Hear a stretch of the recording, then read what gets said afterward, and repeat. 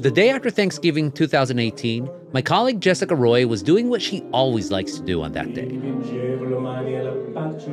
She was hanging with friends at a piano bar in her hometown of San Francisco, singing her heart out. But then I went to pay my bill at the end of the night, and when I reached into my purse, my wallet was gone. she became a victim of identity theft, which hit nearly 1.4 million people last year alone. Jessica filed the necessary reports and thought she'd be able to handle everything pretty quickly. That didn't happen. If somebody had said you might get your identity stolen and you should freeze your credit, I probably would have been like, meh, I keep a close eye on that stuff. Like, I'm not super worried. And I would have been wrong. I think a lot of people would be shocked that the banks aren't trying as hard as you think they are to significantly decrease the amount of fraud. Most of what we're doing to stop internet crime is doomed to failure.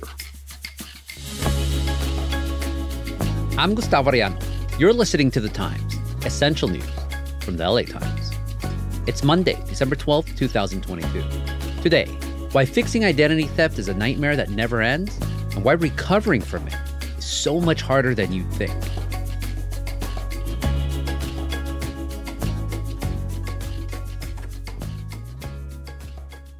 Jessica Roy is an assistant editor on the LA Times' utility journalism desk. Jessica, welcome to The Times. Hi, thanks so much for having me. It's so horrible to hear. The one time I lost my wallet, it was at Dallas Airport, and I completely freaked out. But before I even called anyone to cancel anything, someone actually emailed me and they said, what address could they send it to? And I thought it was a scam because like, no way, or maybe they're going to mess with me. But a couple of days later, I got it back with everything in it. And they said, you don't have to give me any money. It was just, my husband found it. Oh, that's so nice. It was so nice. So I'm sure you thought something like that would happen, Jessica, because, you know, when you lost your wallet, you'd hope that Americans are fundamentally nice people, so the wallet would have gotten back to you. Well, I did not think I had lost it. I was certain somebody had taken it. Somebody had reached into my purse and plucked it out of there. There was no other way it could have gone. I actually wasn't really worried about the contents of the wallet itself. I only kept my driver's license and like $10 in cash, really nothing, and like one credit card and one debit card in there. I know the risks of having your whole life in your wallet. I would have never kept my social security card. I was the most upset that I had a punch card to Skin Laundry, which is a very pricey facial place in Beverly Hills. And when you get 10, you get a free facial. And I had 9. Devastating. Oh my God. That's horrible. So you canceled all your credit cards. You filed a police report. I thought that was the end of it. I was like, no harm, no foul. These things happen. And then about a month and a half later, mid-January of 2019, I came home one day and checked the mail and I had these 2 huge envelopes. And one was from Wells Fargo and one was from Bank of America, neither of which I bank with. And I opened them and they were both like, congratulations on your new checking account and your new savings account. We're so glad you're a customer, blah, blah, blah. It didn't quite hit me right away what had happened. And I'm like, oh, they must have sent me this by accident. And then I got a phone call following up on my Target credit card application. And it was at that point that I was like, oh, someone else is doing this. This is not a mistake. So I leapt into action. I froze my credit with all 3 credit bureaus. So a freeze on your credit, what does that mean, though? There are 3 credit bureaus, TransUnion, Experian, and Equifax, and they all maintain files on you. If you have interacted with the American financial system in any way, they have that information on you. And when you try to do something like open a new Target credit card, Target will check with those bureaus and they'll say, oh, that's Jessica Roy. She lives at this address and her credit is good or bad. She has this many delayed payments or not. If you freeze your credit, any bank that tries to open a line of credit for you will reach out and say, hey, Equifax, who's this Jessica Roy person? And they'll say her file is frozen, which means they can't get the information about me. So they won't approve a new line of credit for me because they don't have any information on me. The problem is that the people who stole my identity already opened 2 checking accounts and they had checkbooks now. And they went on a crazy bad check writing spree all across Northern California. It was crazy. It was crazy how big of checks they tried to write. I think the biggest one was like $14,000 at a Big Lots. Big Lots. You could spend $14,000 at a Big Lots? I don't know. I don't know what you can buy at Big Lots for. The store, the whole store. Wow. It was wild. And they wrote a check for their friend's bail bond and then their friend skipped bail. And so I was sent to collections for the first time in my life for that one. So I froze my credit. And once again, I was like, okay, now we're set. That was annoying and a little freaky, but I was proactive and did what I was supposed to do. That's the end of it. And then in April, I got a phone call. Hi, this message is for Jessica Roy. This is Paul. I'm reaching out to you because I have reason to believe your information may have been used in a rental, which was deemed to be fraudulent. They had used a company called Turo, which is like a car rental service. They'd rented, quote unquote, a Tesla using my driver's license as proof. And then they had taken off with it. This message is for Jessica. This is Lisa at Paragon Subrogation on behalf of Camper. Later, I got a call from an investigator with an insurance company about a car crash I had allegedly been in a BMW. I had presented my driver's license at the scene of the crime, and now they were following up with my insurance about it. Oh my God. I really, really think they had a good time. So I'm envious in some ways, but mostly I felt furious. I drove a Sentra. I've never even driven a Tesla. I really felt over and over again like I was victimized twice. I didn't do anything wrong, and yet it is my responsibility to untangle all of this. There were the people who stole my wallet and stole my identity. But then there was all of the government and financial institutions that allowed that to happen. There are things that could have been put in place that would have prevented this, and they didn't exist and they still don't exist. It seems whack that the thieves managed to do all this with just your driver's license and a couple of credit cards. They must have gotten your social security number too somehow. Right. The idea that your social security number is private. Anyone listening to this, no, it's not. It exists on the internet and it is vulnerable. You know, we all hear, oh, you've been a victim of a data breach, blah, blah, blah. And at this point, I feel like we've all gotten so many of them that it's like, okay, whatever. Like the Equifax breach in 2017. Equifax says criminals were able to exploit a U.S. website to access. You were a victim of that. All the information the thieves got on me, that's available for you somewhere. That's enough for crooks to steal the identities and run up massive bills and drain bank accounts. So I spoke to Ava Velasquez from the Identity Theft Resource Center multiple times over the course of reporting this article. And something she said was, yeah, this information is available about just about everyone online, and pretty much anyone can get a hold of it. And it's not very hard to do or very expensive. Look at the dark web. They are giving away social security numbers. They have been so ubiquitously compromised that they are available essentially for free. Once a thief has your driver's license and your social security number, they have all the information that they need to apply for basically anything. A car loan, a new phone, a payday loan, store credit cards, new checking accounts. The world is their financial oyster. You don't have to be a criminal mastermind to perpetrate this kind of fraud. It is so darn easy. Why didn't freezing your credit just stop all of this? Well, for starters, they had already opened the bank accounts and apparently had the physical checkbooks. You know, you can't claw back the physical checkbooks from someone at that point. Another issue is that, and this was something that I didn't know beforehand, the 3 credit bureaus are not the end-all be-all of your financial identity. There are more than 100 different bureaus. There's one for when you set up new utilities. Things like opening up a new phone account won't necessarily go through the big 3 credit bureaus. It might go through a different one. There's no button you can press anywhere. There's no way to be like, lock my life down, freeze my social security number from being used. That could exist. It does not exist right now. After the break, Jessica tries to fight back and gets put on hold.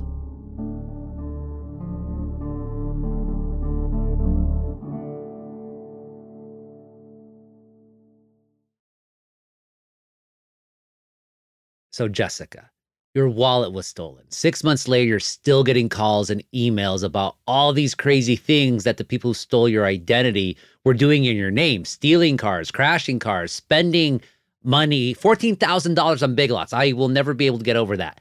And you're trying to get your life back together. How did you start to fight back?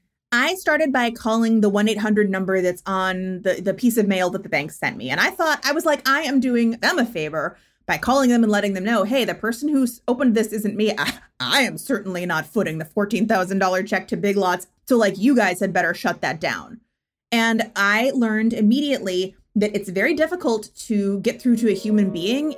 We appreciate your patience. I wish I had written down how long that I spent on each call. I think probably 80 to 100 hours total of active work. Please continue to hold for the next available associate.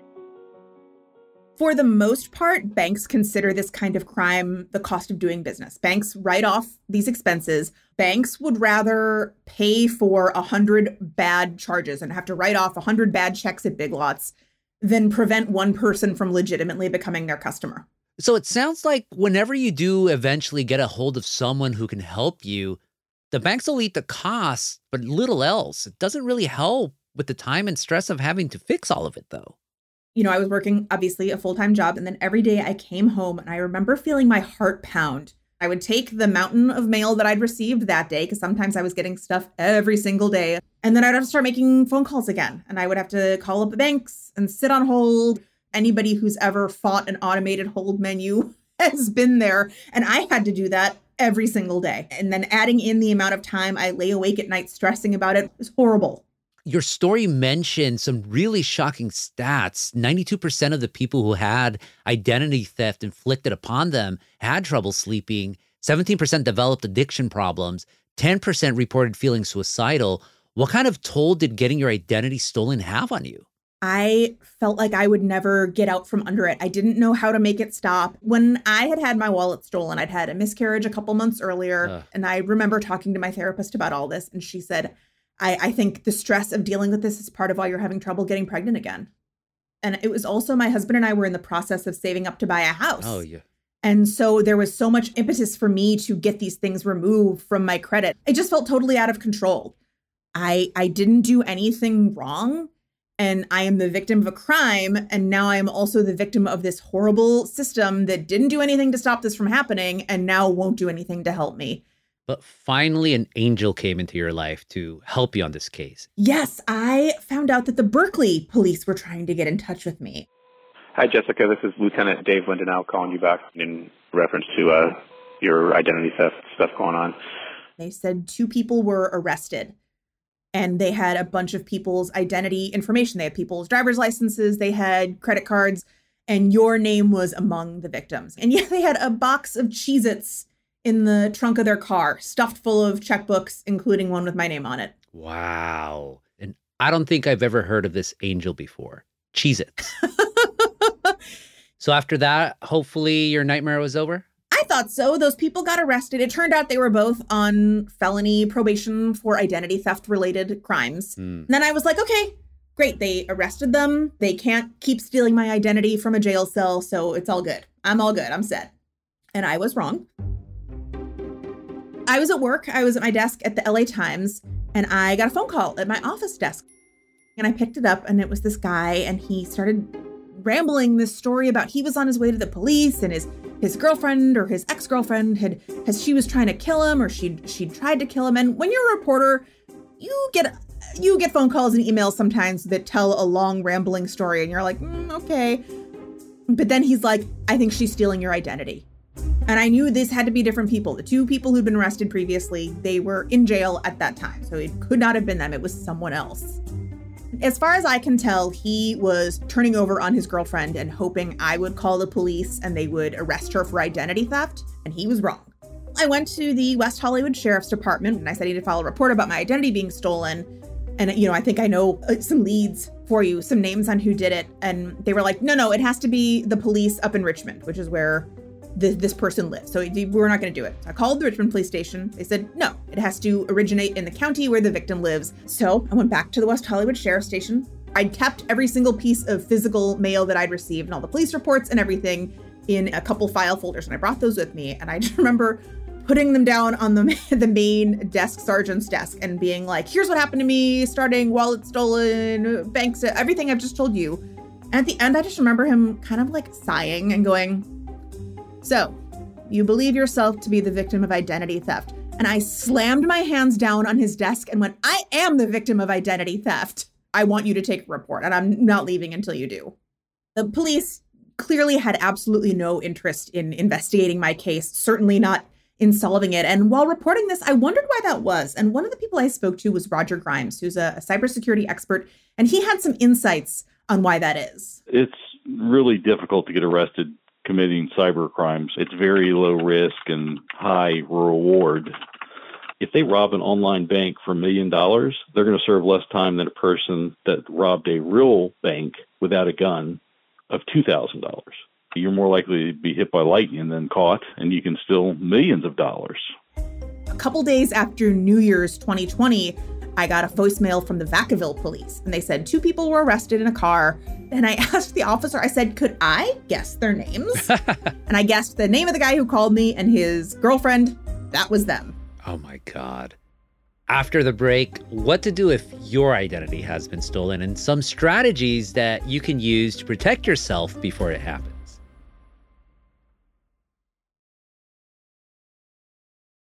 Jessica, your regular job when you're not fighting to get your identity back, you're an assistant editor on the Times Utility journalism team. So that means you and your team put together practical solutions to help readers figure out what can be done about various things, including this thing. Those were exactly the questions that I had when I got to the end of your story. I mean, clearly what I thought was enough to try to fix whatever might happen if my identity or the identity of somebody that I know, if it was stolen, those things that we thought really weren't enough. How could we make our financial system safer for everyone? The big thing we need to do is stop relying on social security numbers for identification. Even in the 1930s, when we first started using these, they were like, it'd be crazy if we attached these to your, bank accounts and stuff. And then because it was easy to do, we did. And we ended up with that. So we have a very, very bad system that we knew was bad when we started it almost 100 years ago. And we have just stuck to it. We probably need to address that and stop relying on social security numbers. And then in the state of California, there's no way to flag a stolen driver's license. That seems bad. Broadly, there should be a way for free to totally freeze your identity, to say, you sign up with your name, address, date of birth, social security number, and say, don't allow anybody to do anything. No payday loans, no car loans, no new checking accounts, no phones, no nothing. And then another solution that would have made my life a lot easier is if hard inquiries didn't land on your credit reports, if they're frozen. There's no reason a frozen account should get pickaxed by somebody trying to get a loan for a Jeep, which they tried to do in my case. A Jeep, a Tesla, a BMW. Where's Lamborghini? Must be nice. Okay, on an individual level, if someone's identity does get stolen, what should folks be doing? The very first thing you should do is what I said, freeze your credit. I froze my identity with something called Checks Systems, which is one of the bureaus that governs checking accounts. You can also file, again, with identitytheft.gov is through the FTC, and they will give you an individual plan to address your identity theft, and then filing with the FBI IC3 complaint. Neither the FTC nor the FBI are going to investigate your case. But it's helpful to have those things just to prove that it wasn't you, and that's part of your evidence. One thing I started to do, very first thing, was I started a new Google Doc file. You can do a Word file. And I wrote down who I called, the name of the person that I spoke to, what they said. And I said, is there a ticket number or a case number that I can refer back to? And that was so helpful to have because this was all such an insane bureaucratic nightmare, and being able to say, well, actually, I spoke to Logan on March 3rd and he said blah, blah, blah, really helped expedite getting people to pay attention to my case. And, they had to take me more seriously when they saw how seriously I was taking it. Another thing you can do is contact the Identity Theft Resource Center. I didn't realize that this existed. It's a nonprofit advocacy group that helps victims with complex cases like mine. If you had asked me before all this happened, Jessica, are you someone who's at risk of identity theft? I would have said no. I had unique passwords on all of my bank accounts and my main Gmail account, and I had 2-factor authentication set up. And that helps a lot. If you're listening to this and you don't have those things, do that right now. Another thing you can do proactively is you can freeze your credit with all 3 bureaus. That's not going to prevent 100% of new accounts of any kind from being opened, but it's a big first step. And you can do that. That is free. It only took about 15 minutes. I was actually surprised at how easy it was. And there's also a lot of sites that offer free credit monitoring. If you're not ready to pay for something like identity theft protection, signing up with services like Credit Karma and things like that, again, they won't alert you to every single kind of new account that has been opened, but they started alerting me really early on of like, hey, you've applied for a new Target card. Is this new account yours? New inquiry from Equifax. So that was really helpful to have. Finally, Jessica, where do things stand for you now after all of this? Do you still have to deal with all of that? So my husband and I saved up and we were ready to buy a place in June of 2020. And so I unfroze my credit, and at like 4 o'clock in the morning, I got a text that said, congratulations on applying for your new checking account with blah, blah, blah. And I called the bank first thing in the morning in tears. So I was able to, fortunately, shut down that checking account from being created and then froze my credit again. But that is the last I heard from my identity thieves. However, I assume at some point my number will be up again and they'll try it again. People have compared it to having a chronic condition.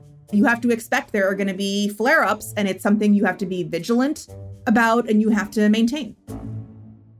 Have you been back to that bar in San Francisco? Oh, yes. My father-in-law has played piano and sang there for more than 25 years. And so, yes, I have been back. I was back there just last week. It was great. We had a great time. I kept a very close eye on my wallet. Jessica Roy, thank you so much for this conversation. Thank you. You ain't heard nothing yet, folks.